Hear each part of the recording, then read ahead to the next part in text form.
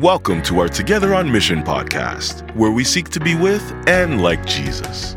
As we begin a conversation with Jesus in the morning, through scripture, prayer, and meditation, then continue that conversation with Him throughout the day. Your host is Travis Twineman, the lead pastor at the Inland Vineyard Church in Corona, California. In this season of the podcast, we are going to look at the birth narratives of Jesus in the Gospels of Matthew and Luke. Good morning, everyone, and welcome to the Daily Together on Mission podcast. This is Travis, and as usual, it is wonderful to be with all of you this morning. It really is. We're going to be in the first chapter of the Gospel of John.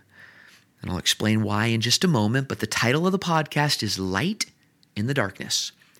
And this will be the last podcast until January 3rd, because I'm going to take a little bit of a holiday break. I'm going to miss you guys so much, especially in the morning, but we'll be back together very, very soon. And when we get back together in the new year, my sermon series at the Inland Vineyard will be called Friends of Jesus, and it's going to be a study in the Gospel of John. And so in the new year, we're going to do a number of podcasts in the Gospel of John. So I thought this morning, a teaser, like a little podcast teaser for what things will look like as we enter into the Gospel of John in the new year. Now, some have called the first 18 verses of the Gospel of John John's infancy narrative or John's birth narrative. That is technically not true because honestly, John is doing a lot more than that, but we can see John bringing in the miraculous birth of Jesus as he develops what is called John's prologue. The first 18 verses of the Gospel of John, which is one of the most unbelievable, exquisite, unfathomable pieces of literature ever penned in the history of the world, and that is an understatement. And I'm going to read the passage first today, and then ask a question. So be patient with me because I usually, if you're used to the podcast, I give you the question first so that the passage is then wrapped in application, but I'm going to switch things up this morning. And if that frustrates you, you've got a little bit of time to get over it and forgive me before we connect again next year.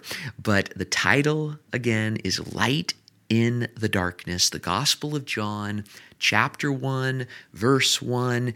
In the beginning was the Word, and the Word was with God, and the Word was God. And He, the Word, was with God in the beginning, and through Him, the Word, all things were made. Without Him, nothing was made that had been made. And in Him, the Word, was life. And that life was the light of all mankind. The light shines in the darkness, and the darkness has not overcome it. Amazing. Some of the best literature ever written in the history of the world. So Jesus is the Word. In this passage, Jesus is the Word, and that comes very clear later in verse 14. The Word became flesh and dwelt among us. Jesus is the Word, and that brings us back to Genesis, right?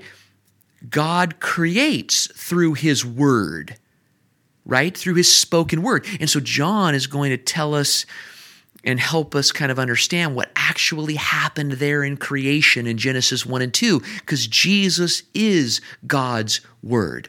And in this passage, Jesus, the Word, was with God, so there's a unique distinction between the Word and God, but also Jesus, the Word, was God. And so Jesus is to be identified not only with God, but as God, as the God that created the world. And John continues, again, letting us know what happened in creation through the Word, Jesus. All things were made. So now we know that God the Father and God the Son, or the Word, were together in the act of creation, bringing creation into existence. And then, now the light shines in the darkness, and the darkness cannot overcome it.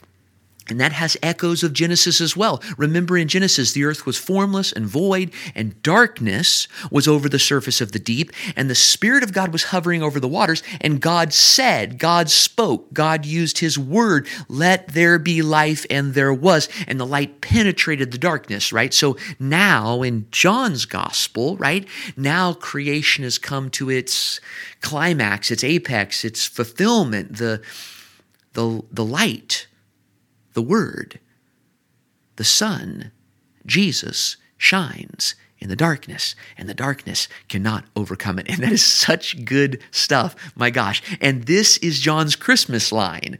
The light shines in the darkness. That's John's Christmas line. And the darkness cannot overcome it. Now remember, in Luke's gospel, we covered this a few weeks ago, Luke says God shines on those living in darkness and in the shadow of death. Matthew says the people living in darkness have seen a great light. These are Christmas lines. That's what Christmas is all about. God shining in the darkness and the darkness not being able to overcome it. That's Christmas. That's God. And so here's the thing. I'm getting to the question. I'm so excited about this passage. It's hard to get to the question, but here I'm ramping to the question. And so as we take that in, as we begin to understand that more and more, as we experience that, as we see God up to that business of being light shining in darkness, and this is a very big and important and as we begin to realize that we're in God's image, then we must also begin to ask a question. And here's the question: what does it look like to be light in the midst of others' darkness? That's the question of this podcast. And it's incredible when we ask the right question how God will fill in the answer. So let's just try it this morning. What does it look like to be light in the midst of your spouse's darkness? What does it look like to be light in the midst of your child's darkness? What does it look like to be light in the midst of your girlfriend or your boyfriend's darkness? What does it look like to be light in the midst of your friend's darkness or your sibling's darkness? And when we ask those questions and pause, God will often give us insight. So let's ponder, let's meditate for just a moment. But honestly, insight doesn't get the job done because as we just read, right, God didn't stop with insight. It's not like God just had a good idea. He moved to action. He chose to be light in the midst of our darkness. And so maybe ask God to bring one person to mind this morning. As we meditate on these incredible verses, ask God to bring one person to mind. What does it look like to be light in the midst of that person's darkness? Does it look like listening to them or welcoming them or caring about somebody that they care about or affirming them or spending time with them, protecting them, grieving with them, speaking the truth to them? What does it look like to be light in the midst of their darkness? And I love how this passage ends, and the darkness could not overcome it. I love that line. There's so much power and hope and good news in that line.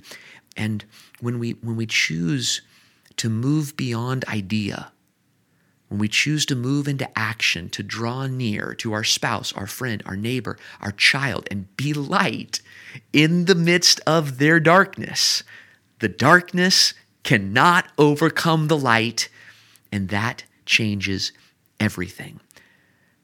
So this morning, let's go over these few verses, some of the greatest verses ever penned in the history of the world, and let's ponder, and let's meditate, and let's think for a moment. What does it look like to be light in the midst of that person's darkness? And we'll talk next year. Thanks for listening to the Together on Mission podcast. We hope you were blessed and encouraged by it today. If you had any questions about the Inland Vineyard Church, our ministries, or our Sunday services, feel free to connect with us on social media platforms like Facebook and Instagram, or check out our website at inlandvineyard.org.